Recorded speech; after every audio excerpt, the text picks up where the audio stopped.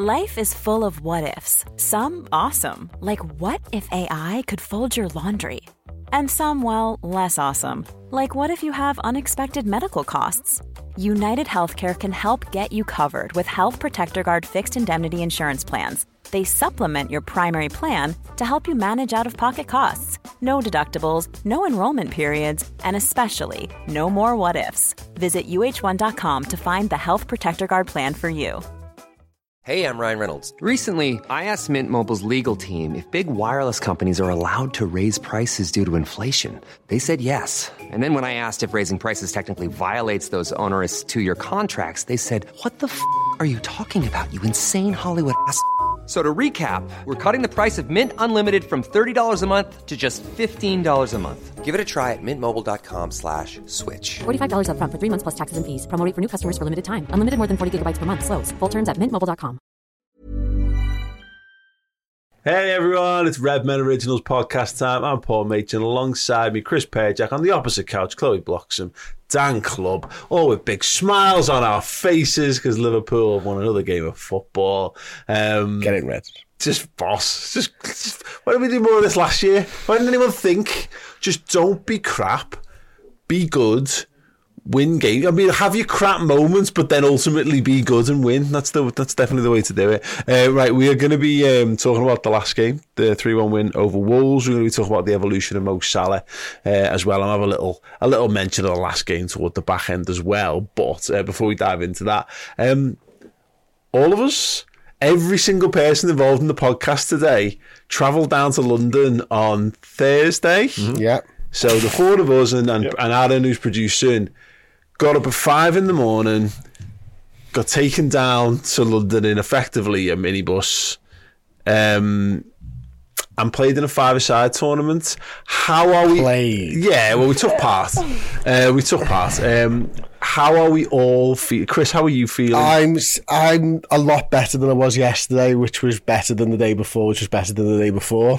I'm still a little bit sore in places. I've now officially retired from football, I think. We'll see. Yeah, again, just saying. Like, you know what I mean? I am officially retired now. I have not felt so bad as I've felt the last few days. Like, I don't think ever, to be honest with you. And I include when I broke my nose in like multiple places and when I broke my arm. In this, I've never felt so bad scenario. Incredible stuff. Chloe, how you been doing? It wasn't good. My ankle swelled up. Thankfully, that's. Did you have a bump on your head, actually? No, I never. I did take one to the head, like, didn't I? And then screamed at the ref. Yeah. I thought he was going to give a foul. I was like, what am I supposed to do there? That was the pitch at which you argued with him as well. Yeah. There's dogs running all over the place. Thankfully, yeah. Yeah, 2 hours stood in the same place watching the Reds in the first 45 minutes where like my ankle was just stuck stiff in one position. Didn't help, as well as the stewards. I asked, where's the away end here? I was right outside the away end and he told me it was the other side. So me hobbling on my ankle did 2 laps of the entire stadium before finally finding the away grudging entrance. Respect of the week to that steward, by the way. That is just like needle for needle's sake. Off there. But yeah, I'm doing fine now. Reckon I should do a workout today, but I hope my ankle swells up again so I don't have to. The real barometer of this is how is Dan Clubb doing, because Dan is the fittest. Well, Dan and Aaron are the fittest amongst us. We noticed you struggling at the time. Struggling isn't in it.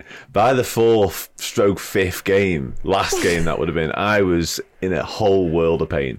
Like, as we know, 5 o'clock in the morning, as you mentioned, we got up. That 5 o'clock was fine for me. Yeah, you've been in the gym by the time you came here to be picked up. No issues. Getting up, no issues. Getting here, no issues. Sprightly, I'd describe myself as. By the second 5 o'clock of that particular day, less so. I was a broken man. Man, you're right. Mate, by the second 5 o'clock, me and Paul were doing something very bad on the side of the road. Just to clarify, weighing just before that gets that could I be. have photographic evidence that will never see the light of day on that, by the way. But yeah, oh mate, I was in a whole world of pain. Like I did so much running, a crazy amount of running. I did a half marathon earlier on this year, and I could only really relate it to that and the pain that my legs were in. It was just gone. There was moments whereby if the pass was overhit by half a yard, that wasn't mine anymore. If my touch was wrong by half a centimetre, that ball was gone as well. It was just, and what really made it sink in for me, because you're right to mention Aaron. Aaron's also incredibly fit and active. In the last game when he was sat on the floor and went, I just can't do it, and then went off for the rest of the match, like, right, okay, we are struggling here now. And then played cricket Saturday, obviously, and by my I think about 15 overs, and people who know cricket will know what that means, about 15 overs consecutively, and the captain came up to me and said, right, you can stop now and then come back later and try and win the game for us, or you can carry on. And I went, if I stop, I am not coming back, because I will seize up within about 5 seconds. So yeah, but all good now, thanks. I'm all okay. I think that's really interesting, Paul. But how did your Sunday go? So yeah, I spent my Sunday in the Old Swan walking, having my blisters tended to, because they were bad. Like they were really I bad. mean, going to a walking for blisters, there must have been some blisters. Even I didn't do that. Yeah. It was Mega to the point. blisters. Well, the thing is, because I'd had to get up and get on with my day on the Saturday. Little TNT prima donna over here. Can you sort me blisters out, please? But I was putting blasters on. But it was a point where I couldn't walk on Friday night, and I'd said, I was like, here we go, biggest moment of my entire career, and I can't walk. I had different shoes on for driving. That's how bad it was. Like, Wow. I mean, I couldn't trust the shoes that I had. Did you go for trainers or sliders? I had trainers, but like, yeah, they're basically like slippers at this point. They're that old. But yeah, horrendous. So I spent 5 hours. They're not fine. They're all right. There's nothing horrendously bad with them. They're just really painful. But yeah, not great. Because this is the point where when you've got no skin left on both balls of your feet and both big toes, you stop. But that happened after the first 3 games. And I took my sock off and went, oh God, Chloe let me some blister plasters. I've had to put them on and we just had to crack on. You know what I mean? And then by the end, my toe was in agony and he's had all my fucking blister plasters. It was really hot, wasn't it? It was dead hot. Oh, it was boiling. bad. There is videographic evidence of how this went. I think we should not. It's coming out later this week, but we're going to give you a little taste of how this went. Yeah, 2 That was a days. finish and a half, that Richard. 2 days from now, the Redmen Originals 5-a-side special will be launching over on Redmen Plus. So if you want to see how we coped, Just to say, by the way, for everyone watching, it was walking football. it was from our team. No, sadly, we couldn't get anyone else to agree to those rules. I tried. I had us signed off with the purples on a 1-1 draw if we just didn't play the game. No one took me up on the offer. I had the Greens, and the Greens said, yeah, we can take a 0-0 walk football. And him over here was like, no, can't do that. That was the game my legs gave up as well, ironically. Anyway, yeah, if you want to see us playing 5-a-side football, then please do check out Redmen Plus this week. Wednesday, therefore, 19th, 20th. Yeah, Wednesday that's going out. So yeah, hope you enjoy that, dear me. Acast, Jason Hardy asks, are our podcast providers. So yeah, we work with them. They host our podcasts. All the audio versions of this show are hosted by Acast over on all you big podcasting apps, basically. So yeah, good people invited us down to make absolute pricks of ourselves. Thanks so much. Look forward to next year's tournament. Right, last game, Wolves 1, Liverpool 3. Chris Pajak, the first half, Liverpool were fucking rubbish. Absolutely pathetic, wasn't it, to be honest?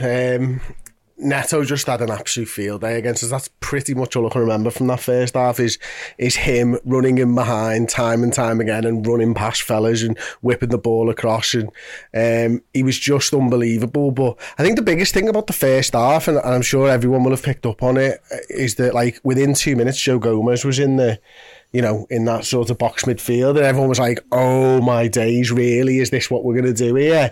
And then as the half went on, it wasn't just Gomez, was it? It was Soboslai at times, it was Kurt Jones. We were trying to manufacture a box midfield, and that kind of made sense for Gakpo being in the side in the 9, because he was dropping into the middle of the park and stuff. And so we were looking for ways to sort of continue to play the same way as we have been, but without Trent Alexander-Arnold. And I think at half time Jürgen just went, yeah, fuck this. This isn't working.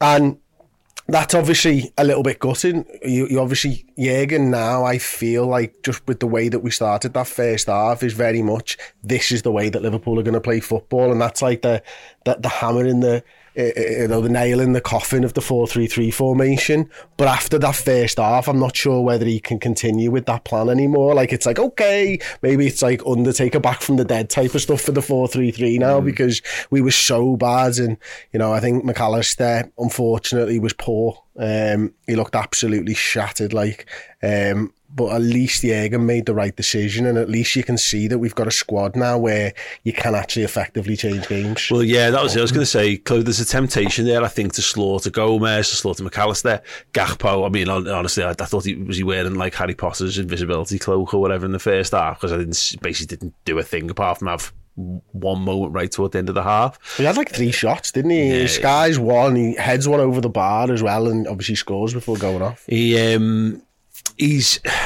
But I think the thing is, it's whether there's a wider context to it. What were your thoughts? Individual mistakes, a wider issue, what? A bit of everything. The sloppiness on the pitch, it was like no one can complete a 5-yard pass. The ball was always too short. It was hospital balls is what I'd say. There was so many players instantly under pressure, you just knew the ball was getting taken off you straight away. It was like we weren't awake. Half of them were still, maybe on different time zones, thinking that they were still in bed, because that's what it was like. And it was the midfield where we just couldn't gain possession. Liverpool tried, but every time we passed in and around the midfield area, Matheus Cunha or someone would come and press us and win the ball high up the pitch, and they'd be on the counter.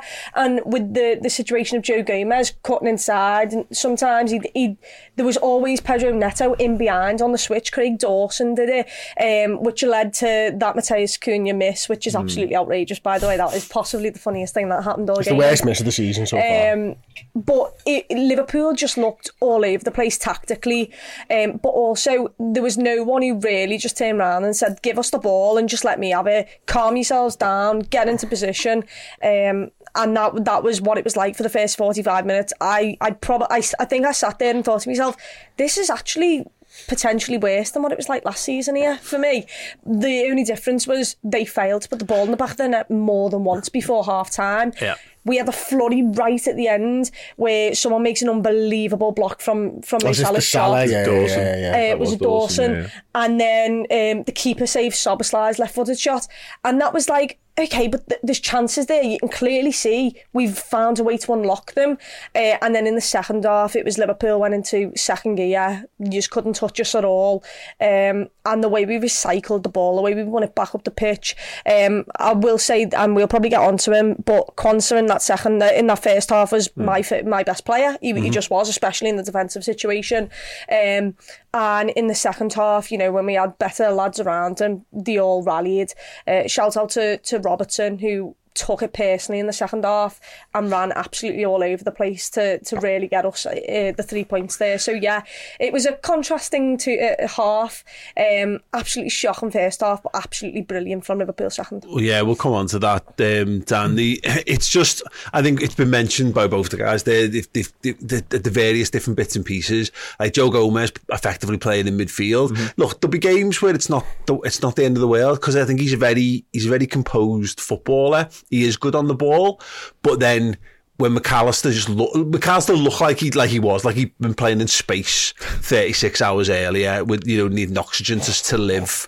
Szoboszlai was slow off the mark to everything around it, and again to Chloe's point, it felt like last season because there was no legs in that midfield at all. It all felt really slow and sluggish, and they were high tempo, they were high press, they were high energy, and we couldn't live with it. And I suppose that's almost I think Klopp must have been looking at it going, oh God, Christ, not this again. But then again, to go to Chris's point, the beauty is we've actually got more lads this season, so we actually were able to affect a positive change really early, and that's how the game changes for Liverpool. Yeah, absolutely, yeah. But it was very reminiscent of Liverpool after a break and after an international break. It was almost like we're trying to prove Jurgen Klopp right by being so annoyed by putting us on at 12:30 and playing absolute crap for 45 minutes, because we were just miles off it. Like you're right, we were so sluggish, so off the pace, and just there was no rhythm to what we were doing, disjointed, nothing seemed to work. work. I was absolutely adamant. I did a predicted lineup before the game, and I was certain we were going to go back to the 4-3-3 just because of the personnel. But we sort of hammering home the box and the fact we want our right back or indeed our left back to go in there. Obviously, it was never likely to be Tsimikas, so you've got to go with Joe Gomez. And I agree with your point. He is comfortable on the ball, and he's got a lot of quality on the ball as well. We've seen him deliver really well from the right back when he's done that. But there's one thing having quality and being composed, sort of in a defensive situation, but doing it in midfield, and there's a lot more bodies around you. Everything happens a little bit quicker. That's with really the tempo difficult. that they were coming at us. Exactly, and the lack of tempo that we had. Yes. Joe Gomez was never likely to want to grab that game by the scruff of the neck in the midfield. It's just not going to happen. So he was kind of onto a loser, whatever happened there. But yeah, Liverpool were miles off in 45 minutes. But the fact we could change it and we got the personnel to do so is really important. And I think it's important because we always sort of highlight with like Luis Diaz and Darwin Núñez how box office they are and just how they can have these mad moments to just impact games. Diaz especially, we're very sort of big on him just having these crazy things and being so skillful. But those two, between them, Diaz particularly, have come on and really changed the direction of travel of a football match there. Yeah. So we should give him a lot more credit for that, because normally, like I say, he has these flashes of inspiration. You go, God, he's boss at that. But he's actually come on and grabbed the game by the scruff of the neck and changed everything about it for me, and that's really important. What was really good is that Liverpool didn't go into the shells, Chris. We actually, it's a really positive change to take McAllister off, and it's mad because we've had a couple of games now where people have gone, well, why is Endo not playing? Because our understanding is that Liverpool's midfield was crap last season, so we needed like a ball-winning midfielder. Well, actually, we took an even more defensive one off and ended up with a double pivot of two wingers in Szoboszlai and Kurt Jones, put more attacking lads on the pitch. And I suppose it was a bit like, we'll just double down on the energy, double down on what we're good at. And I wonder whether there was a little bit of rope-a-dope in that as well, where Wolves did come flying out, but their legs fell off after a while as well. And then all of a sudden, as I said, for the vast majority of the second half, up until probably their late changes, Liverpool just bossed it. We did. The biggest sort of improvement for me, and the guy who I probably thought was one of our worst players in the first half and one of our best in the second, was Szoboszlai. I mean, we talk about like McAllister and all that type of stuff. Yeah, his legs were heavy, but like Szoboszlai in the first half, when I was doing the watch on, he was at 65% pass completion at one point during that half. Like everything he was passing was too short or wide on the mark, and he was one where he flicks it and then he gets annoyed with himself and he does it well, and then he passes away and he goes, what are you doing? Like, he was terrible. And like, it would have been so easy to sub him off, or it would have been even easier for him to have just got into his shell, and yet he just took control of the game, and him and Kurt Jones were absolutely superb. The big thing for me was that like, we pinned their wingers back by having two wide players. We made them think, actually, I've got to defend more than I've got to attack, and keeping Joe Gomez in situ meant that Neto got nowhere near as much joy, and he wasn't able to get as far forward because of us basically playing a pseudo 4-4-2 formation in the second half. You know, Harvey Elliott on that right-hand side, Diaz on that left-hand side, and Salah and whoever was up front with him for the period that you want to talk about. Obviously Núñez for the latter part of the game. That changed absolutely everything for us, and it gave us a platform to build on. And then it was about, Klopp's always said this, you know, when we won the league season, it was like, people know the press is coming, but where the press is coming from and when is how we keep evolving. And it was Kurt Jones and it was Szoboszlai from deep, joining the press of the forward players that was catching them off guard all the time, and we were winning that ball back. And then it was all about Diaz and those driving runs and beating a man and, you know, intricate play on the edge of the penalty area, and it was just night and day from the first half. But it all came down to the fact that after 45 minutes Klopp had seen enough, and had an idea and a plan, and one player and that one tactical tweak was able to win the game for us. And then obviously the lads who've been good for Liverpool over loads of years then had to step up and show the new boys what to do. The thing that he saw was Alexis McAllister in the fetal position, desperately trying to suck oxygen into his lungs, the poor little guy. There was a bit where the ball broke down and he ran back, and you could see he had none. He had nothing. And this was like half an hour odd into the game, and you're like, yeah, you're done. You're absolutely done. Well, Chloe, have you thought? I don't know whether you've considered this, but I did wonder why he went with that. Yeah. Like, why start McAllister? You know he's knackered. I get, like, Diaz and Núñez starting on the bench. So starting Gakpo and Jota makes perfect sense. I'd have expected that. That was what I thought was going to happen. But to go with McAllister, What do you think is overall? What was he aiming for here? Because quite clearly, McAllister, it must have been obvious that he was goosed from minute one.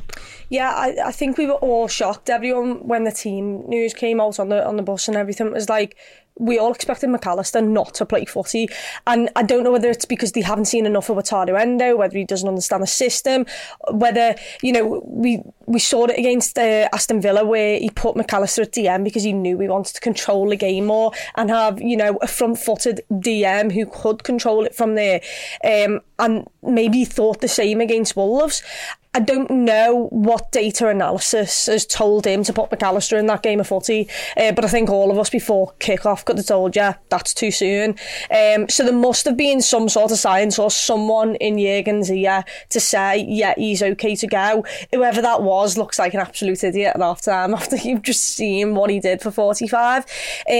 But it did tell me something at the fact that Wataru Endo didn't start the game, because I expected, you know, I expected that sub to be made, and Ryan Gravenberch was not the first thought in my mind because it was so soon. First game, you don't want to throw him in at the deep end. We know Jurgen doesn't like doing that. Where Wataru Endo's had a couple of 30-minute spells here and there. He started the game to Newcastle. You thought, okay, so maybe he does trust him a bit. But I don't know why it was that they decided to go with McAllister. I'm going to say that someone got the data wrong and accidentally it was someone else that they were looking at. To be honest, I can understand it. I really could. I mean, I know the distance is crazy and stuff like that, but I think if you'd have asked me to pick a side, McAllister was in it, because he's been one of our best players. He does control the ball. I think the big problem is that the first half didn't go how we expected it. Yeah. If Liverpool are on the ball, then heavy legs or not, he can make do. He can pass the ball around and all that. But he was running back all the time, and Liverpool were running back all the time, and so it just didn't end up being the game for me. The thing that also, and like this, I don't think this comes into it, but a lot of people in the away end was saying Jurgen Klopp just needs to stop talking about half-12 kick-offs, because you're setting a mentality for those players to use it as an excuse. You're telling everyone before the half-12 kick-off that Liverpool aren't up for this, and you're setting, and whether they believe it or not, you're creating this kind of thing that everyone can bid into and use it as a slight excuse, or maybe feel that half-12s actually are than they should be. The thing for me on the half-12 thing, by the way, because obviously, given that I was with the broadcast company on the day, there was a lot of talk around it, because Jurgen Klopp makes it a huge deal. It certainly did last year, and he obviously bit James Pearce's head off in the pre-match press conference this week over it.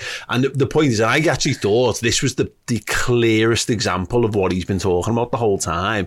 And Alexis McAllister was like the poster child for it. Of, like, as I say, when it was like 2 a.m. Wednesday morning, he was playing a game at altitude, and then he's playing at 12:30. So he gets into England probably Thursday. 4 a.m. Thursday, he said it was. And then so you're not training. You're probably not training that day. They travel down to Birmingham. I think I was told on the Friday. I don't know if that's true or not. So he's not really had time to rest or train in the midst of that. And you can see there's a guy who played too much, who'd overly exerted himself in the middle of it. But I don't know what the answer is to that, because Klopp has to talk about it, because he needs it to be a big deal. He wants people to be scared to put Liverpool at half 12. Now, well, they're not. They're doing it after the next international break of the it's derby. like 12 of the next 12 6. we've played, and Spurs have played 6. That's the next highest. It's absolutely insane. It's just criminal. It really is. And Klopp, by playing McAllister, might have been proving a further point, because you're right. He was he would have been the least sort of favourable 1-2 play, given what he'd been through, the altitude and all that. I was wondering, by the way, with Wimbledon's altitude, the way we were running around last week as well. But I was surprised at McAllister, personally. I was. And I take your point, Chris, and I think had the game gone the way it was, because if Villa were better a couple of weeks ago, if we hadn't been as good, perhaps potentially is a better way of putting it, maybe it might have been a similar circumstance, because McAllister defensively, I think we've all still got question marks about it. I think we're not certain he is the answer at 6, certainly not in a game whereby you don't dictate possession. I think we'll see him sort of have a bit of a difficult time if that's the case, let's put it that way. But I was shocked it was him. I was, because like I say, what he'd been through in the week just didn't make any sense to go with him at all. There's a few comments on this. Abin Nash says Klopp doesn't trust Endo as a starting number 6 yet. The other day was ideal for this start, and I think that's fair. We were discussing this in the office earlier, weren't we, Dan, of like, it's a bit mad. That's 2 games on the bounce now where you could have reasonably expected him to start. It's too early to make a cast iron judgment on it, but it does feed into, for me anyway, that notion of he's been bought as a footballer. He's not necessarily been bought as a first 11. That being said, I'm sure it's been mentioned in other comments, but it did take half a season for Fabinho to get up to speed, but then Fabinho was, probably 24 at the time. What do you think? I don't think we've got half a season to play around with Endo, personally. He's not the long-term answer. So if you're not going to get him up to speed for the half of this season, it doesn't make any sense to me. That doesn't mean... We needed him to come in and be an immediate answer, an immediate sort of stopgap, because I think next year we're going to go out and buy the longer term answer. Yeah. So you haven't got that time to sit and wait on him. You've got to use him when you need him. And to me, not necessarily the Aston Villa game, because as I've proven in hindsight, we didn't need him in that game.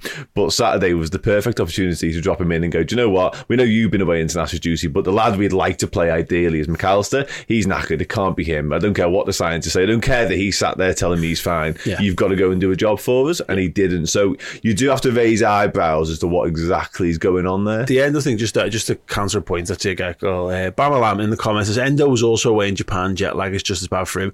He wasn't actually. Japan's home game was actually played in Belgium during the international break. So he's played the games, but he hasn't got like the distance, if that makes sense, because I was wondering that as well, to be honest. And just one more from Alistair Mellor here on the topic says, I don't understand Klopp's insistence in putting McAllister in the 6.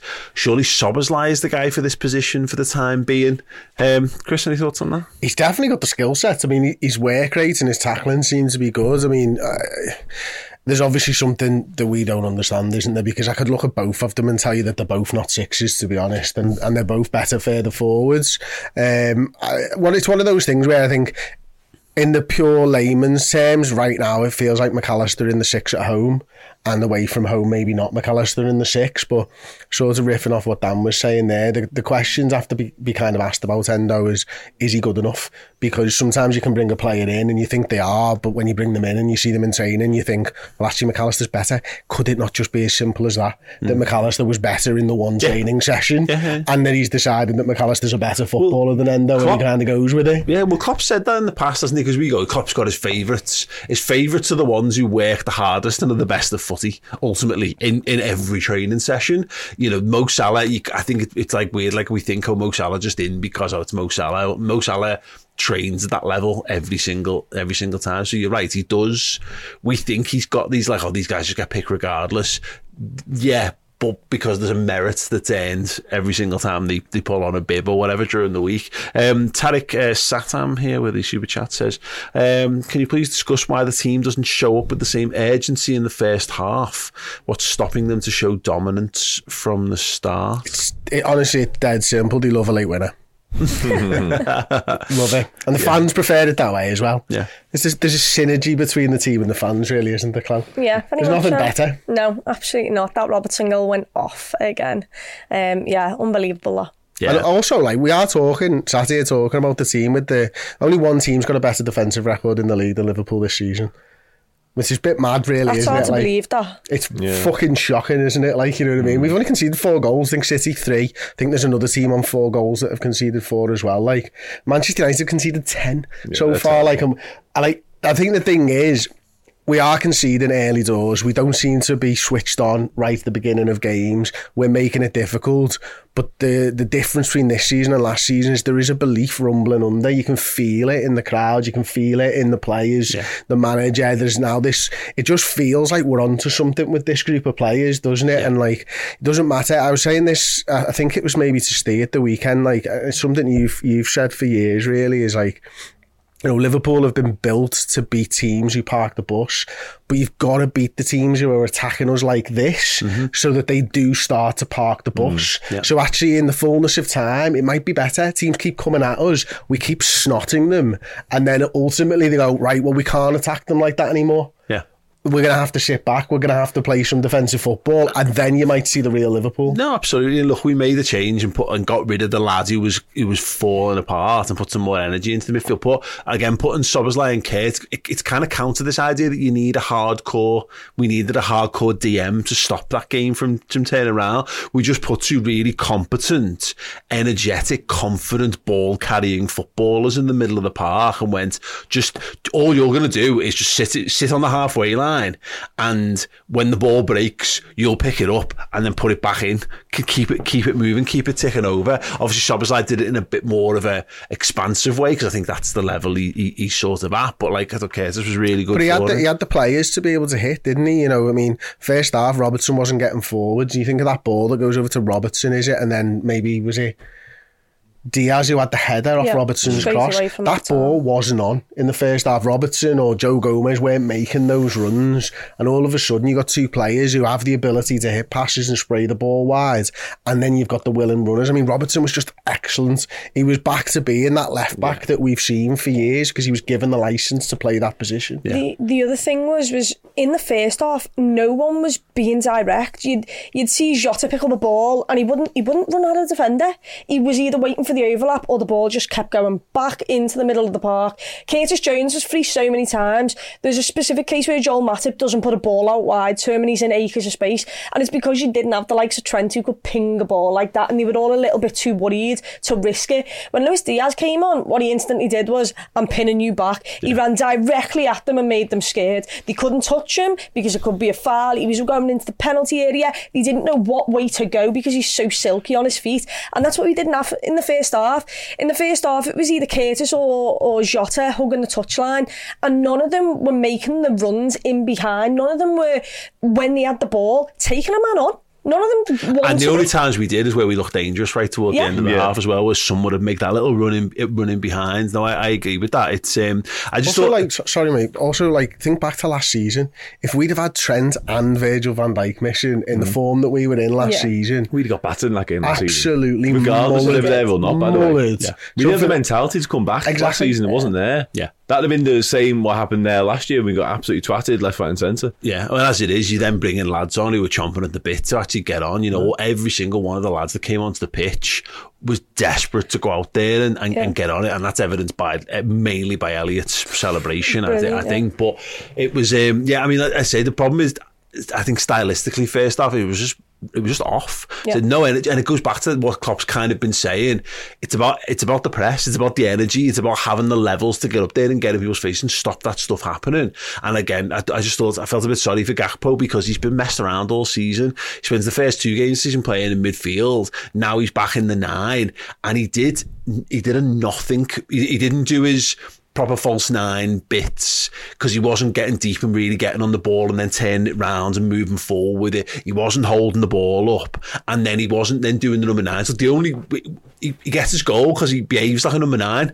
Salah gets the ball and he makes a beeline for the goal line and he's there to stick it away, and it's a bit like, but Nunes is doing that all day long. And it was interesting. I'm only parroting something that I had in commentary really, but I thought it was an interesting point of like, Nunes is easy because you know what he's going to, you don't know what he's going to do because he's nuts, but he's a centre forward. He's going to run on. Gakpo was a bit disjointed, I think, from the whole thing. But again, the beauty is we put it right. You know, we can sit and go, we didn't get it. We got it wrong. Whereas last season we were getting it wrong and losing. This time we ended up winning. We win comfortably ultimately because they had nothing from the second half onwards. The other difference is Gakpo. None of our lads could trap a ball at first time. None of them. Gakpo, him and Salah were trying to link up, and the balls were just getting intercepted every single time. Darwin Núñez came on and he just put his arse into the defender and said, "Nah, I'm just keeping this ball here." And he did that time and time and time again. And when he missed control, Chloe, he went straight after it as game. And he did it, and it's specific for Harvey Elliott's goal because he is the one who shields the lad off, turns with the burst of pace, runs in behind, does a ball to Salah, which is, I think it's a sound ball. Salah tries the first time pass over to maybe Luis Diaz, doesn't work, but it was Núñez holding a man off and then doing him for pace and getting off and setting us away. And we didn't have any of that in the first half because no one could trap a ball, no one could pass it 5 yards, where in the second half you had a lad up top who was the target man but also could carry the ball and get him behind. You had Diaz going straight at people. And then Salah, who just has, I mean, his assist for Robertson's outrageous. That the way to pass the outside of the foot, he's just ridiculous as well. Yeah, well, we'll talk about Mo in part 2, but Dan, the goals, particularly the turnaround goal, as it were, from Robbo. Yeah. Seeing him with the captain's armband, he has been a bit maligned. I said on my post-match video that I've spoken quite a lot about how I'm just not sure where he fits into what Liverpool are doing, but Chris touched upon it earlier. The senior lads really just went and grabbed the game ultimately, and he doesn't score many, but he does seem to save them for big moments. Yeah, he does. Yeah, it turns out he fits in on the right side of the attacking 8, doesn't it? Making long busting runs into the area. No, it's Ian Robertson. Yeah, it's a really well taken goal. It really is, and the way he opens his body up. And Chloe's right, sort of reference the weight of pass and the vision from Salah is just exquisite. He's definitely in his playmaker era, isn't he, Mo? It's just so good to watch. He's not bothered. It seems like he doesn't need the goals anymore. He's quite happy just to set everybody else up. Celebration, he was. It shows you, doesn't it? Yeah. But yeah, the goal's brilliant and made up for Robbo. And you're right, like I was critical of him. I was critical of him all summer in a roundabout way, just because I wasn't sure what his season was going to look like anymore. I didn't know where he fit in. And Chris referenced it earlier about the fact he was able to do normal Andy Robertson type left back stuff in the second half. That's great for him, because when he does that, we know he's brilliant at that. We know he's among the very elite and the best in the world at being a proper left back who gets forward. His delivery is outstanding. There's a few balls putting on the weekend from an advanced left back situation that were just out of the top drawer. He's so good, he really is. But when he has to tuck in and be a left-sided centre-back, you go, I'm not so sure. But yeah, made up for him, massive moment, and he just kind of found himself in that situation. He kind of broke down, didn't he? Thought, I'm here now, I may as well go for a little run. Then it's hard to sky those ones as well, which was helpful. Exactly, yeah. Well, he can't blaze that one into the crowd, can he? Can't really get that because it's the wrong side of the boot, yeah, which is probably, like I say, worked out for the best. But yeah, great moment for him, obviously, like you say, captain on the day. And yeah, he deserves it, because he has come in for some criticism, not necessarily always of his performances, because performances, he had a hard time at Chelsea, but since that his performance has been pretty good. But there does remain this question mark about what is he going to be. But it turns out he's still just a proper boss footy player. I just like the fact that you hinted at it, Chris. We go back to a back four, and Gomez is a very good right back in a back four, and I contend if we flip the inversion over to the other side and he was just playing how Ben White plays for Arsenal, I think he'd be brilliant in that, because he can do the flying full back stuff just as well as Andy Robertson can do. He's great at crossing on the run as well, but it felt like we had balance back to the side, and it meant we could hurt them in any way, basically. Yeah, that balance is the right word, isn't it? Obviously, you play a back four, everyone knows how to play a back four, whether you're a centre-back playing out of position at right back or whatever, everybody knows. Everyone knew how the midfield was set up, because everyone's always played 4-4-2 as they've grown up. And then the forwards, it was just about creating space. It was about Diaz creating space for Robertson and stuff like that. So the balance was there. Robertson was absolutely superb on one side, Gomez on the other. Special mention, Chloe said it earlier, but Quansah and Matip I thought were brilliant. Mm-hmm. I think it was I think it was likely that Quansah was always going to play the left side of the centre backs, but putting in between the captain and a really experienced player in Joel Matip as well, and Robertson just talking him through the game and talking the entire defence through the game. It was a real captain's performance from him, but Quansah was fucking excellent as well. Like, just time and time again, he steps up in those moments where it's hard not to draw comparisons to Virgil van Dijk, because he's just dead calm. Yeah. Nothing seems to faze him, does he? And hopefully he gets to a level that, is near how good Virgil van Dijk is. But what a start to a Liverpool career. Like, I mean, is that his first start? Yeah. Away from home, in a game where you go behind, you've got a non-traditional six ahead of you. You've got... No captain, no vice captain. No captain, no vice captain. I mean, it's a hell of a thing to do what he did. Yeah, no, absolutely. Let's do Elliot's celebration. Chloe, how did that feel? It was brilliant. It was... How close did you get to him? It's not... I think I'm like... Obviously, yeah, he was there. We were pretty Who's close. taller? Not close enough. Me. Yeah, just a bit. I'm fuming that it's not being given as goal. From where I was, it obviously looked on target. It wasn't, apparently. But yeah, it was brilliant. The release of the emotions. And it was boss, because it was just him and Curtis who got off into the crowd, and they'd all stood there like, what's... No, I've just ran. Someone put the foot on the horse and said, like, was Canate on by that point? Maybe. Somebody like goes, I might do this, and then go, doesn't. No, I don't like the look of that. Yeah. Don't like the look of that. It was boss. People just falling forward. There's some bad photos of a couple of people in that away end. But yeah, it's what it's all about. A lad who supported Liverpool all his life, getting the goal, sealing the 3 points. And by the way, it wasn't just his goal. He was brilliant when he came on the pitch. Yeah. The way he controlled the ball. There was times, and he was on the near side to me, and he wins the ball back, and he goes to go back, and then just drops his shoulder and gets off, and we're all like, get in! And it's like, all he's done is dropped the shoulder and got off, but because he's done a defender, and like you could just feel the build-up, you knew a second goal was coming. We loved it, and his passion is, he's one of us. His finish, would have liked it to be on target, so it's actually his goal, but I'm giving it him anyway. I'd like it to have been Salah's assist as well. That's the other reason for it, isn't it? Definitely. Elton John was in the crowd. Did you see him? He enjoyed it. Elton John was doing great. Belter picture. Everyone's going wild. There's a fella who's the absolute spitting image of Elton John, just sat there smiling like he's happy, but he does his brilliant. He's spitting like.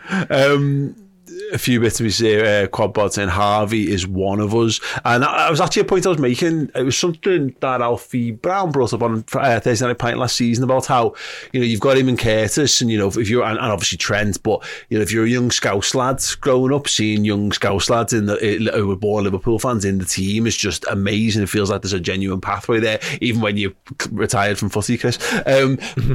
But Harvey Elliott is that for Liverpool fans who weren't born in the city of Liverpool. So like these two lads who just love the football club. It's their boyhood dreams to be in that team and doing it. And I've said it on my video. Harvey Elliott gets it for me. I don't care if they don't actually get him. I'm giving him that goal. He gets the celebration. He gets that moment. He gets to be with the fans.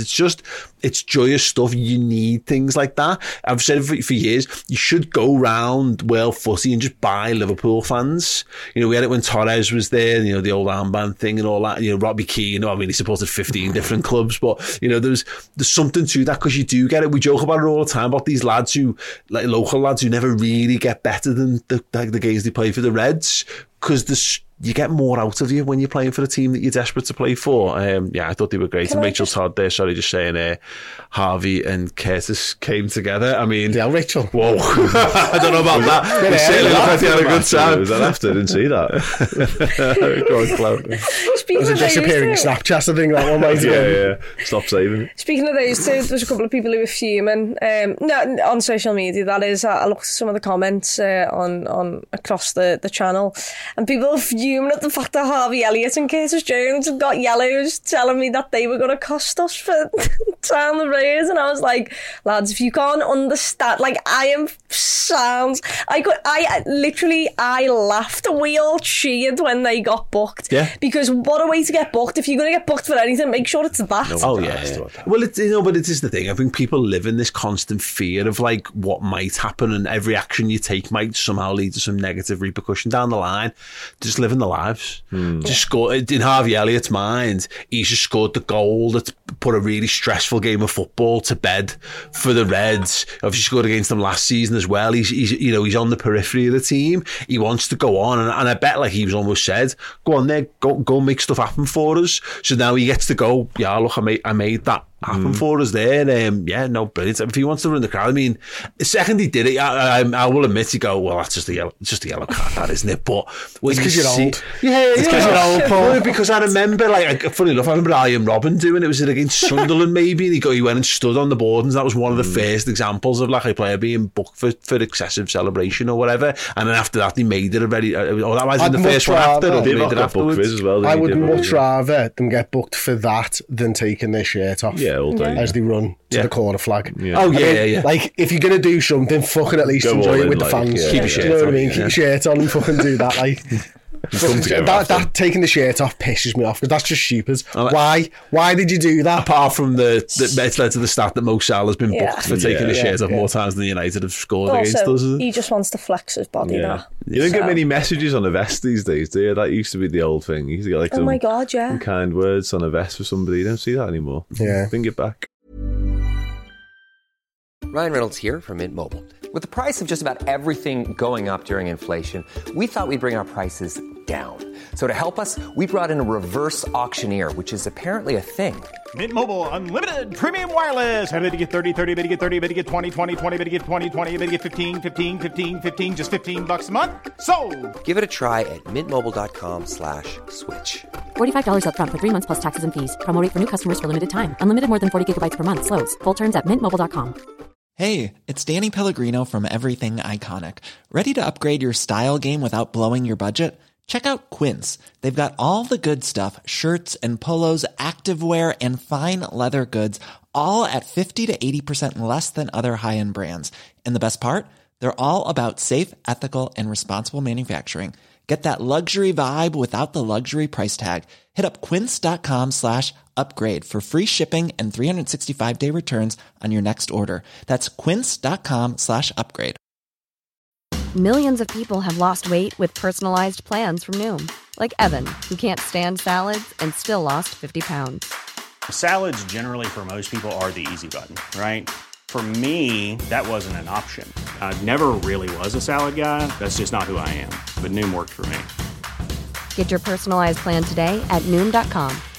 Real Noom user compensated to provide their story. In 4 weeks, the typical Noom user can expect to lose 1 to 2 pounds per week. Individual results may vary. But Elliot's boss, and I just want to say as well on him, he's done that, you just said there, so go out there and make something happen. He's done that a lot this season, like almost every game. And he must be desperate to get a start. Hopefully he does in the Europa League, and we're going to come on to it a little bit later. But if any lad who has been on the periphery of our squad this season deserves a start, it's Harvey Elliott. Like, he's been superb every time he's been called upon. That was another example of it. I do think that goes back to one of the reasons why we're in no rush to move McAllister out of the six, by the way, is because we've got all of a sudden, now that there's a lot of lads fit and fresh, we've got lots of lads who can do some really interesting things from the 8 positions or wide attacking midfielder positions if we switch to that formation again. So, yeah, good. The balance of the midfield against Villa was the best it's been all season, and I think it was because Kurt Jones was playing there along with Szoboszlai and McAllister. So, you know, if you are going back to the first point, I suppose, that started all this off earlier on, is that, like, if you see that as Jurgen Klopp, why wouldn't you just pick the same midfield again? Yeah, absolutely. The role of Jones is fascinating to me because he's doing a very uncomplicated job and he's doing it very well, but he is such a flamboyant flair type player that he's almost going against his natural instincts in this, and he's going, because I've got Szoboszlai, who's just boss, and his levels above in what he can do and how creative he can be, and McAllister in there. He's almost having to rein himself in. He's doing it brilliant, like I say, but every fibre of his being must be going, I can do a little bit of that and a little bit of that, but he's not. He's keeping it very simple, and there will be moments and there'll be times, I'm sure, in games whereby he'll produce something you think, wow, he's got that in his locker, but that's a really good thing. It's a real positive as well. I liked seeing, like, the camaraderie between him and Szoboszlai on the pitch, like laughing and joking, their hands on shoulders, and, you know, and after moments in the game, like talking to each other, because that'll be part of that.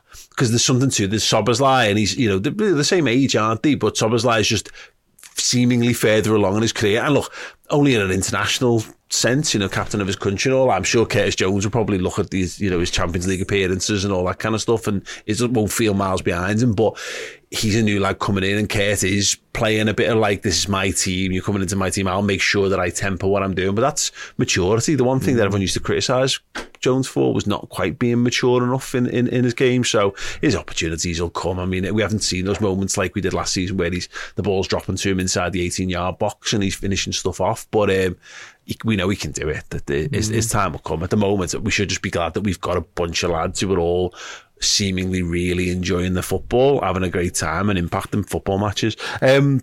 Chris, one thing I said again on a post-match video was I had real Villa away 2019 vibes from this one. Is that the one where Robbo scores? That's the one where Robbo and Mane scored at Villa Park, and it's far too early for that. And again, you know, that was months into the season, and it helped us maintain a healthy gap over City at the time. But if Liverpool, I don't feel any sense of pressure on Liverpool's season, really, at the moment. I'm very much convinced that it's Man City's title, and it'll be Man City's title to lose. There's lots of other clubs having a really good time, Spurs in particular. We'll talk about them on Bias podcast in a bit. But you've just got to keep it going.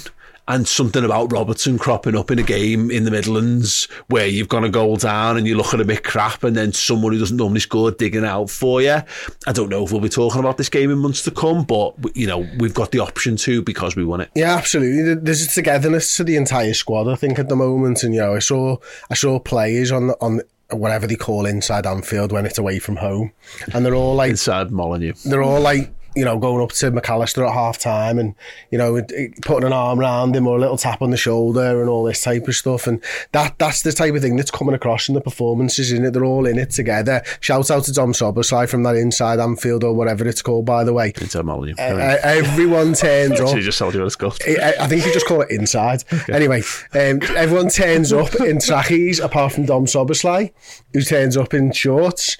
And, big fucking Bluetooth headset, wired, white, Apple fucking headphones, wires. I mean, talk about a fucking legend. You know what I mean? None of this fucking Bluetooth shit. He's probably a COVID conspiracy theorist or something like that, you know what I mean? It's like some kind of Bluetooth's going to kill you type of shit. But I just love the fact, and I'm joking, by the way, if you want to do COVID, whatever, sounds, it's fine.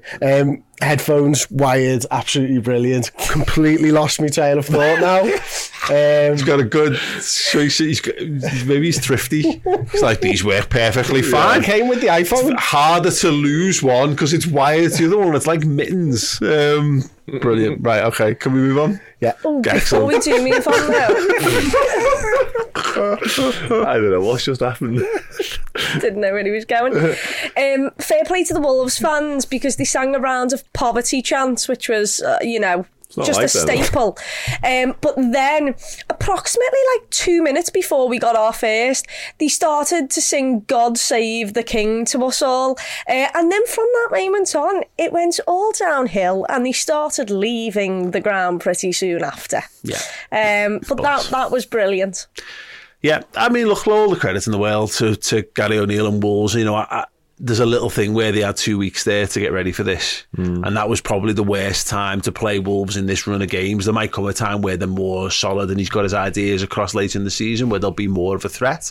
But what is it? First game of the season, and that's probably the two best showings they've put in, where they've had a little bit of something in the build up to it. To come out on top of that, good atmosphere in the ground, high energy, high tempo team. Liverpool could have been blown away. Credit to them and credit to Wolves, and ultimately 3 points to Liverpool, which is the most important thing. And the thing about the 12:30 kickoff, of course, is that we now get an extra day's break, which is great, going into the next game. So if you can get over these hurdles, then you do reap the benefits on the other side of things, don't you? The other benefit was, for a little second there, we were top of the league, and it was great for those. I was doing the fan interactive and I went to go to the league table, and Man City kicked off and the fucking website had given them a point. So I went, I'm on top of the fucking seconds. Damn it, Man City. I thought, bastards. This is it again. 5 games into the season now? So far, so good. Miles better than we were a year ago. It's nice. I'm going to talk about Spurs and Ange Postecoglou and all that kind of stuff on the Bias podcast. It's nice to enjoy it again. Yep. It's nice to actually go into a game of football. I must admit, I was a bit trepidatious at times when you're a goal down and you're just thinking, oh God, I hope this isn't going to be more like the other one, because this was the game. Brighton is a big game of football. Tottenham's going to be a big game of football. There's big teams we're going to have to come up against. This was the one where you take your eyes off the prize. This is the one where you'd expect to just come and steamroller these because of all the problems they've had. So, to ride it and come out the other side on top. Yeah, boss. Absolutely boss. Right, more to come from us in part 2. We're going to be chatting around Mo Salah's performance and whether we're seeing an evolution in his game for the Reds, and a little bit on Lask as well, as Liverpool return to the Europa League on Thursday. In a bit. Hey guys, how would you like to get your hands on this? A signed shirt. Yes, it's a Ian Rush signed Candy Liverpool Retro shirt. What an absolute amazing prize this is. Liverpool's greatest ever goal scorer has signed it for us, and we're going to give it away to one of you lucky people. To enter that competition, it couldn't be simpler. Simply become a Redmen Plus Legend subscriber. Yes, head on over to redmenplus.com, sign up as a legend, either on a monthly or yearly subscription. You'll get access to all the amazing content content, as everybody does, but you'll also get some added perks, including access to the Discord and entry into each of these monthly competitions. Last month, we gave away a shirt signed by Kostas Tsimikas. This month, we're giving a shirt signed by Ian Rush. So yes, redmenplus.com, become a legend and get in the draw to win a brilliant prize that any Liverpool fan would want in their lives. And Chris is back. Easy, baby. The couch is. Can you? Yep. There we go. I might have jumped into the seat. You nearly went through the wall. I've just done myself an injury. Yeah, definitely. Just to put an exclamation point on your football retirement. What's as long as the one at the side of the motorway? Definitely not that long. That was crazy long, that one. Yep. Right, let's talk Mo Salah. Yes. Chris, you right? Can you breathe? Yeah. Cool. Salah, 6 goal contributions in 5 games so far. More assists than goals, 4-2. If Harvey Elliott's one hadn't deflected, it would have been 5-2. Do we think we're seeing... I've got a maturation of his game, but an alteration is this him becoming more mature? Is it tactical? Is it just circumstantial? What do you think? I think it's all... It's difficult to say right now, isn't it? We're only a few games into the season, but it does feel like he's relishing this sort of role as a creator, as well as, he wants to get goals. I've got no doubt about that. But he might be looking at other records that he hasn't got, like the Premier League assist record. I think it's 20 or something, isn't it? That looking pretty tasty for him right now and stuff like that. I think he's just a consummate professional, to be honest, and he will just do whatever's needed for the team. I think it was always overplayed that, he's ball greedy and all that type of stuff. There are situations where he's still greedy and he's a creator. There are times when he's just going to get his head down and try and dribble past, because him beating a man means that we've got a much better chance of scoring a goal after the fact. But what I will say is I definitely feel like his passing in the final third has improved. Chloe mentioned it earlier, that ball for Andy Robertson is it's Messi level shit. You just don't expect that from Mo Salah.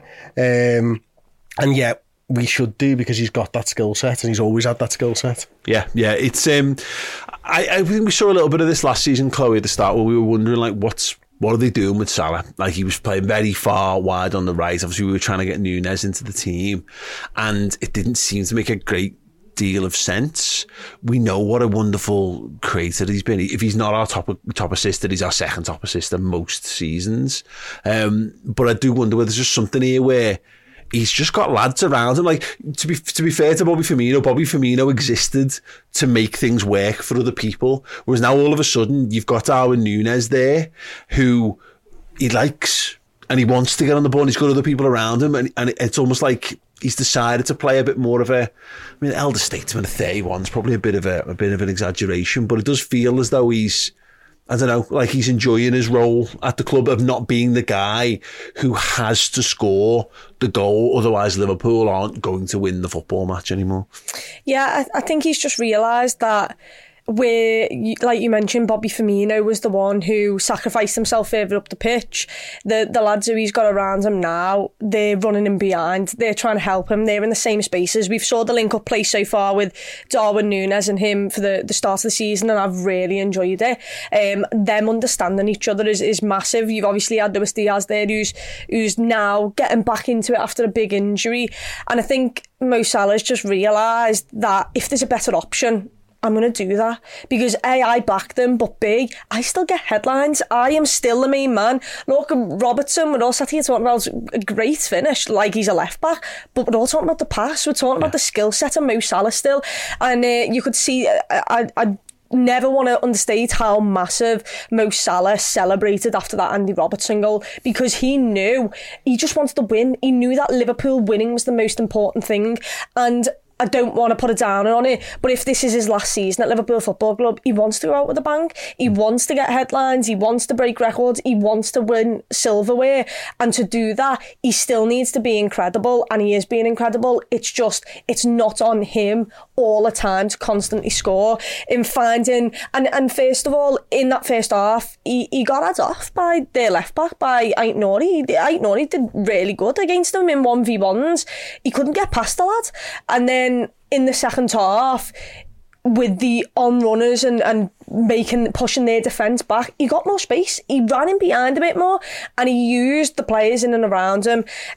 So yeah, I think it's him being a little bit more mature, realising that it's not always on him.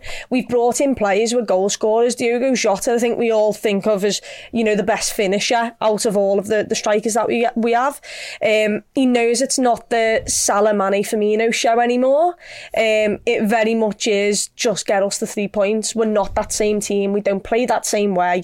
We're still adjusting to new systems. And Mo Salah will still get you 30 goals plus this season. He just will, because he's Mo Salah. But his creativity is incredible and underrated as well. There is something, I wonder, Dan, that Erling Haaland's just going to win the Golden Boot, isn't he? Yeah. So there's almost like it takes a bit of the pressure off. Let's just have everyone. If we can't get the top goal scorer, let's have like second, third, and fourth. And you know what? Let's top the assist. Find some way for Salah to really feel like he's contributing. And maybe that's me.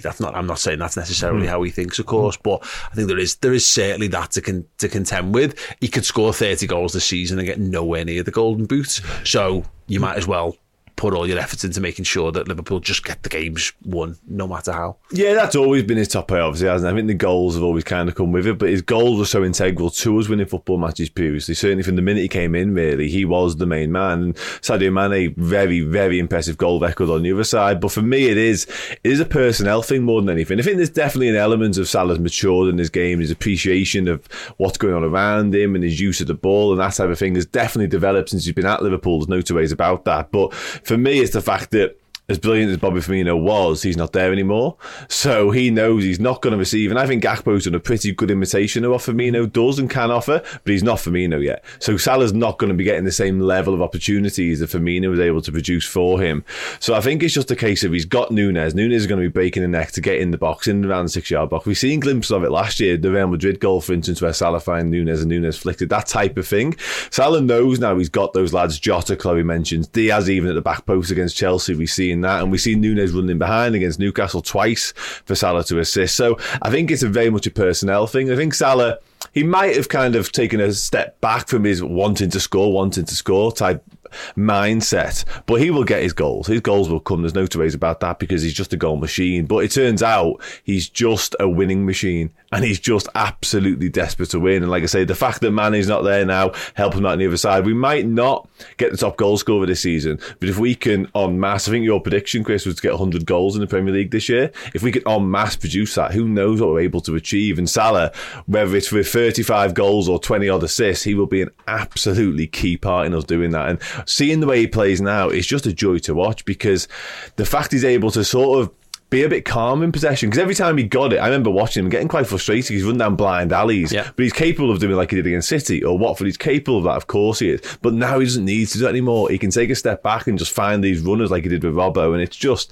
so good to watch. He's so good. I mean, it's not like, again, it just gets so underrated, his creativity, because the goals are things people talk about that gets remembered.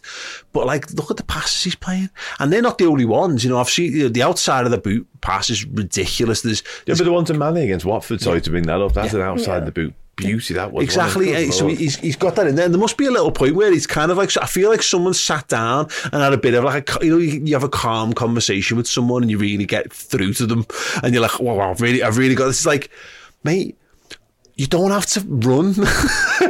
You can just pass it to someone and they'll score, and you get to celebrate, and Liverpool get to win. You're going to get your goals. You're going to get that headline moments. But it's loads less tiring just standing there and kicking it to someone else when they're doing the running than you having to try and dribble past 7 players. It feels, I'm joking obviously, but it feels a bit like the post-AFCON Salah. Like every time he goes away with Egypt to major tournaments, he's the best player, so it's all on him. And I feel like sometimes it takes us a little while to get him back out of that mindset, and we're going to have to, because he's not got the pace anymore. He isn't the fastest player on the pitch. Most teams have now got fast fullbacks. He's not going to come up against Dan Burn every week, is he? You know what I mean? And be able to sort of roast him. So he's going to need to change his game. He's in his 30s now. It'll add longevity to him as well. Chris, I mean, the beauty is that he's good enough to do that, because we've seen fast players, you lose the pace and that's you. Whereas, I mean, he could be this Salah he could do 5 years of being this Salah. Yeah, it's also how teams play against him, isn't it, as well? I think, early doors, we used to see a lot of teams play 2 players against them. A midfielder would drop in, a full-back. I don't think we're quite seeing that as much anymore because I don't think teams fear him in quite the same way. Wolves certainly started that way. They had a lot of bodies on him from the early, but it can't carry on. But then later on in the game, I think I think they got quite comfortable with just leaving Ait-Nouri there and going, you know what, if you're going to beat him, because even then you're outside of the penalty area, you're still going to have to beat other players and stuff like that. But it's having that understanding that I don't need to beat my man every time. I can use the ball, I can let that do the work. And if people do tend to bring 2 players over to me, then there's space somewhere else for somebody else. And that's the cleverness of the experience of being a little bit older and having all those games under your belt and just knowing what's around you and what that means in the context of the football match. Yeah, Thor here in the comments. Outside of the boot for Mane second versus Bayern, there's another great example. True, yeah. Just on that, Chris, you said there's the opposition doubling up on him. Do you think opposition managers can afford to do that now? Because obviously we've always been a very good side under Jurgen Klopp, of course we have. But when you look at our midfield now and the attacking weapons we've got from there, can you afford to leave Dom Szoboszlai on his own? Previously it might have been Henderson. As good as Henderson was, he didn't have the weapons of Dom Szoboszlai, did he? So I don't think you can double up on Mohamed Salah too much anymore. I don't think that's an option because if you go over there, you might be leaving, like say, Gakpo, Jota, Nunes, Diaz, leaving them open, or Szoboszlai, Curtis Jones, McAllister. It's just never ending. So you can't. Salah was so much the main man, he was such a threat, and he still is, of course, but you could afford to go 0-2 on him because you knew you might be leaving the Henderson a little bit of space, and it's a thing, but it's not a thing. But now it's like, I can't leave him on his own because he could do anything. Well, it's different when you've then got to get the ball over to Mane where maybe they've left it a little bit threadbare, and you just move over, don't you? By the time the ball's got to Mane, you've reset, whereas if you just got to play a 5-yard pass inside to Szoboszlai or Elliott, who's now completely unmarked because that guy's got over to press Salah, I think it's a problem. I've also seen them double up on Diaz quite a lot since he's been at Liverpool, which has left Salah more free, and maybe they are a bit more worried about Diaz now when they come up against him, just because he loves to cut inside and he's got the finesse. He can do it on both feet, where Salah, I always think when he gets the ball, left foot. Even the assist the other day, it was the outside of his left foot. He's so heavily left-footed, where Luis Diaz, he's got the skill where he's, cuts back on different feet all the time. And I've seen him be doubled up against, so maybe it is a change in there. I think the thing for me is if I was like looking at Liverpool, or and our manager was looking at Liverpool Football Club, I go, well, how did he beat you in the past? Well, Salah. Right, well, listen, you're going to have to beat us without Salah. It's as simple as that. He's your best player. He gets all your goals. I'm going to make the others work for it. I think now there's a little bit more where it's spread a little bit more evenly across the team. It's like, what is Liverpool's best way of winning football matches? I don't think we know that this season so far. I think it might end up that it's Nunes over the course of the full season or whatever. Manchester United's probably an easy example. Don't let Rashford beat me. And then they haven't really got the players anywhere else who could step up. Certainly last season. Yeah. Okay, well, it's an easy decision for someone who's game planning it, isn't it? You know what I mean? Just take their best player away and force the shitter players to step up. Yeah. Now, you want those shitter players to step up. And, I'm not saying Liverpool's players are shit here. It's a way of me just sort of saying, like, Dom Szoboszlai stepped up already and scored a goal. Harvey Elliott stepped up and scored a winner. Robertson stepped up. And Liverpool have got the players to step up. Now, you just got to trust those players as well. Yeah, well, exactly. We talk about the short blanket thing. If you're overcommitting men in one particular area, it's going to leave you threadbare. It's about being smart and capitalising on that, and as you say, having the lads in the right place at the right time. And let's be honest, this is one of the parts of the evolution of this side. The Szoboszlai Henderson one is a prime example of that. Jordan Henderson wasn't a great goal scorer for Liverpool, popped up with some important ones every now and again, but we remember his goal against Chelsea vividly because that wasn't an archetypal Jordan Henderson goal. If Szoboszlai can get like up close to 10 this season, then that's a significant improvement, and it means that's us fighting back. That's us going, okay, well, you're going to shut this down. How's about this? Now, what are you going to do? And that was the beauty of the front three. When the front three really clicked, it was an old Bobby the Brain Heenanism. But if like the left one don't get you, then the right one will. But the left one don't get you, the right one don't get you, the middle one will. And then when we had a Jota, it was like, well, if any one of them gets tired, then we're going to bring Jota on and he's going to get you. And now it's like we've got 6 lads for the attack. We've got like 4 or 5 lads who can play in the attacking midfield positions who are all capable of scoring goals for us. Pick your poison, fill your boots, lads, because Liverpool are going to score against you. It's as simple as that. Just out of interest, obviously very early doors, but in terms of combined goals and assists so far this season, Erling Haaland's on 8, 7 goals and 1 assist, but second highest in the league, in the Premier League so far, is Mo Salah with his 2 and 4. Julian Alvarez and James Ward-Prowse, funnily enough, are behind him on 5. Just a slight mention for Julian Alvarez, who's absolutely ridiculously good at football. I really wish he wasn't. Can you have a little look for like most chances created and stuff as well? I mean, okay, I'll have a little look for most chances. Be my guest.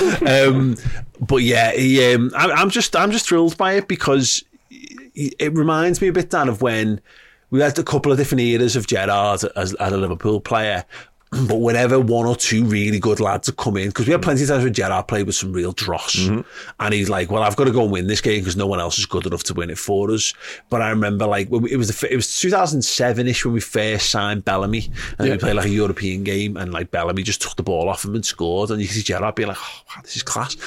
The couple of seasons with Torres where they both scored loads of goals. When you've got other lads around you, you can trust to win the game for you. Or moreover, I think in Núñez, who you really want to go and win the game for you. That's the beauty for Salah, is that he gets to let go. He gets to delegate winning the football matches a little bit more because you can trust the other lads to do it for 100%, yeah. It looks like it's giving him a new lease of life, to be honest, doesn't it? And we all know, we've all seen, because he's literally tweeted about it, how personally he's taken our downward times since he's been at Liverpool. Like, he's taken it very much on his own shoulders, almost like he's taking responsibility for our downturn in form. And you think, you've still been boss 99% of the time. Like, as a side, we're struggling, but you are one of the few, probably him and Alisson at times last year, who could really hold their heads up and say, I'm doing my job, what's going on? But Salah didn't really take that attitude. It would have been easy for him to go, well, I'm doing mine. Like, you lot sort yourself out. Yeah, he wasn't. He was like, come on, let's do this together. Cristiano Ronaldo. Yeah, exactly. Well, yeah, 100%. Yeah, but he was very much the opposite of that. He was like, no, I'm going to take full responsibility. It's up to me to sort this out, etc., etc. And now all of a sudden,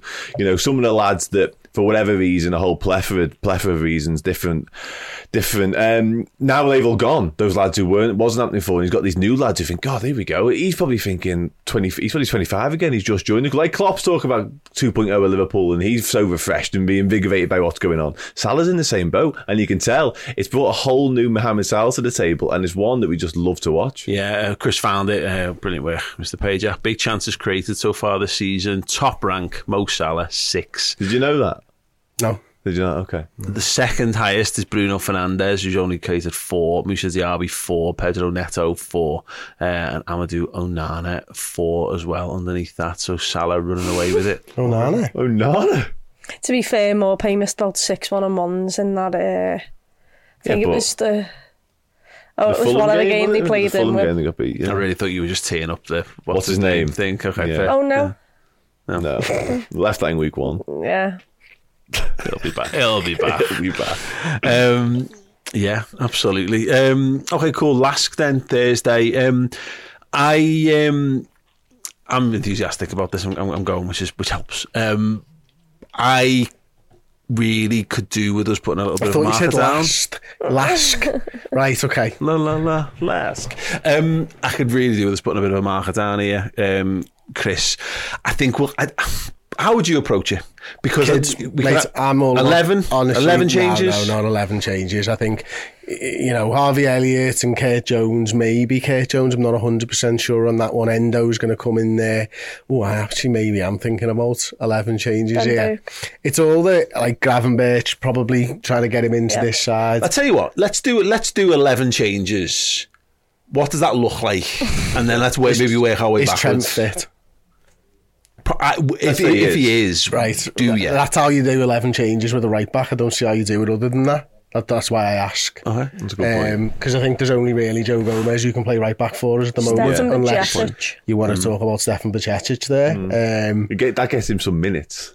It will definitely get him some minutes. So we'll find out whether that's something the Klopp wants to do, because right now it's just ideas that people have had, isn't it? Kelleher. Costas, Bajcetic. Costas. Let's go back. Okay, Kelleher in goal. Let's say we're going to stick with the box midfield. We saying Costas does it from the left. Yeah. Inverted left.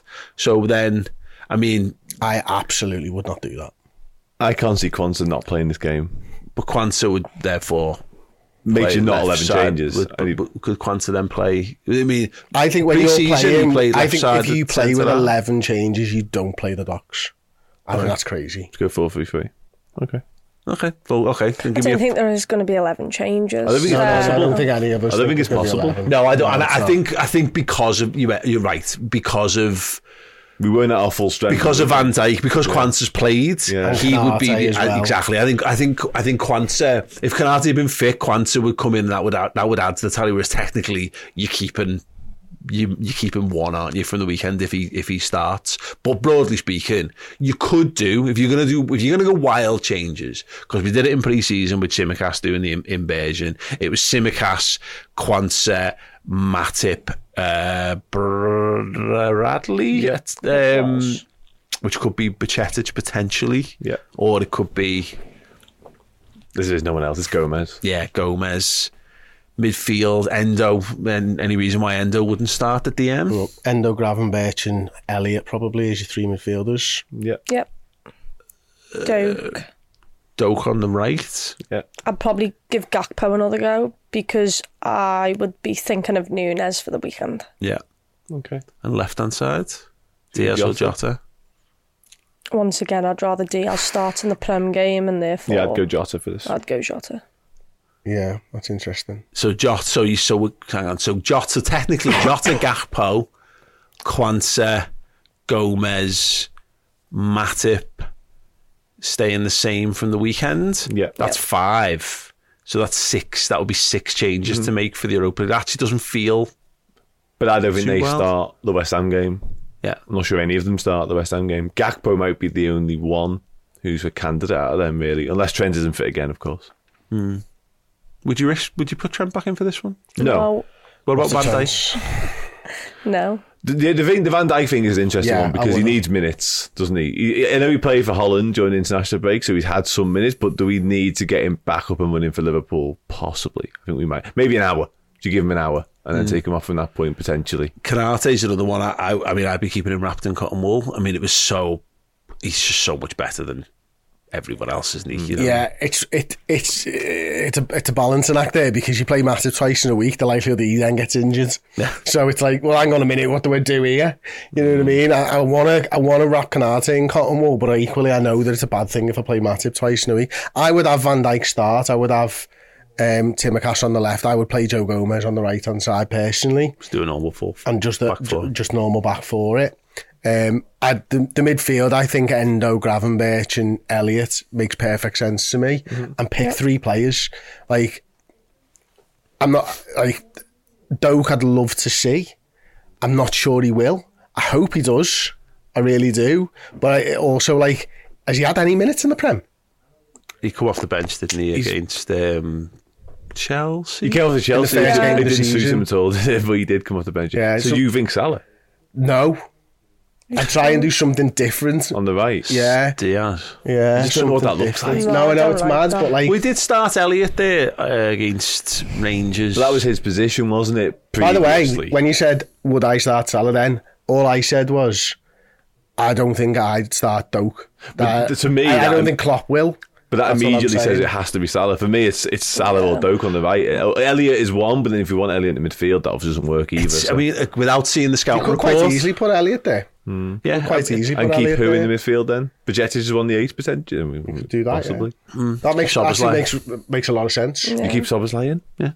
I mean, he's played. There's only 3 players who played every minute for us so far. It's Alisson, Robertson, and Szoboszlai. Which makes you think we'll avoid them at all costs on Thursday? Maybe. Again, it depends. We don't know what level these are really at, and this will be a decent marker for it. I think you've got to go out and put 3 points away from home. You just got to go and put a strong foot forward. You can't afford, like the Wolves game, you can't really afford to slip up in this kind of environment. You want to keep the good vibes going. So part of me's going, I think it'll be a much stronger team than I think most of us have, because we all show this like casual disregard for the Europa League as a competition. But when he starts like Origi away at Milan. Oh, yeah. In the Champions League. Yeah. You know what I mean? Phillips. Nat Phillips, exactly. He does rotate heavily. Did we finish with Max games, Voltman up front in that? But what's important here is actually the games around the 6th game in the Europa League. They're the really important ones where you need to give everyone that week off. Yeah. So it's important to get a strong start. This is what I mean. And I wonder whether Salah is just like, how's he feeling? Does he just want to? Does Salah just want to play in this competition? Does he? Because he'll probably will. There's someone like Van Dijk where I think there's a conversation to be had if he'd not been suspended, where I just don't think he's anywhere near this. And I do the same with Alisson as well, because why risk it? Because you should be able to get by with what's going underneath. But Salah might just be 60 minutes of Mo Salah, let him run the goals up, and then go ahead, mate, off your pop, go and get a nice half an hour rest and be in decent nick for the weekend. I really don't know. It's a total unknown. It's another unknown in a season and pre-season of total unknowns. You're right. We've put some weakened sides out. Even to AC Milan at home last season. We started quite weak in that game. Yeah, we did. Do you remember Everton, where he loves doing it against Everton as well, specifically Dom at home? Solanke up front. Does not give where's Pedro a Chirivella? This chance. is his chance. Oh yeah, do you remember that game? But he's always kind of done that. Like, remember the game when Jota got injured and there was no need for him to In play? Denmark. Midtjylland or whatever. Yeah. He's always like, everyone goes, he'll Dead play all rubber. the kids, and then all of a sudden the first team are out, you're like, what the fucking hell's going on? Then he's like, you cannot play him, you can't risk an injury, and then they're all playing. You're like, what the fuck? I'm pretty sure he mentioned the prize money for winning games of football after that in the Champions League, and I was nearly sick everywhere. And also, we will forget we did actually rotate for that game. It was because, I think Jota started Trent that captain. one. Yeah. Captain that game. It's funny that, isn't it? So yeah, interesting decision to make. What would you guys do at home? What 11 you put out? Would you make, as close to 11 changes as you're likely to make? Is there anyone? Well, there's a mention in the comments for someone like Bobby Clark, for Adrian. Yeah, I love that shout. Adrian Apostle says Bobby Clark. The problem he's got is that, as I said before, you're looking at he wants to play in an 8 at the moment. We just signed Gravenberch when he got a first little glimpse of him at the weekend. Elliott wants to play there. Szoboszlai wants to play there. Jones wants to play there. McAllister wants to play there. When Thiago comes back, he'll want to play there. I'm sure Stefan Bajcetic would be knocking on the manager's door and going, I was in there. I doing a pretty good job against Real Madrid there in the Champions League last season. So what about me? Lots of decisions. The subs, I think, are where it's going. I've got a sneaky feeling someone we might see Clark and Doak, but there's a 10-15 minutes to go. I do want to see Doak, though. I do really want to see Doak. Yeah. He's just so electric. He is. He's ridiculous. That would be very nice indeed. But we just don't know. They might just look at it and they might have an analysis that goes, you don't need any of the good lads in this one. This is going to sort itself. But yeah, these are worse than Everton. These are the Austrian Everton. They're not, by the way, because they're in European competition. Right, we're going to be chatting and laughing about Everton. Chatting and laughing about Manchester United, sitting back and having an approving nod at Tottenham Hotspur and their manager and all the stuff going on there, and loads more as well. The Bias Football podcast follows in about 10-15 minutes time after this, exclusively over on redmenplus.com. And as mentioned, if you want to see our five-a-side footballing exploits, the Redmen Originals five-a-side special is out on Wednesday on Plus as well. So go over there, sign up, fill your boots, and enjoy some amazing extra Liverpool content in video and in podcast. Guys, thank you so much. Absolute pleasure. Thank you so much, Liverpool, for winning, and hopefully they can win another couple of games before we return for another Redmen Originals next Monday. Ta-da.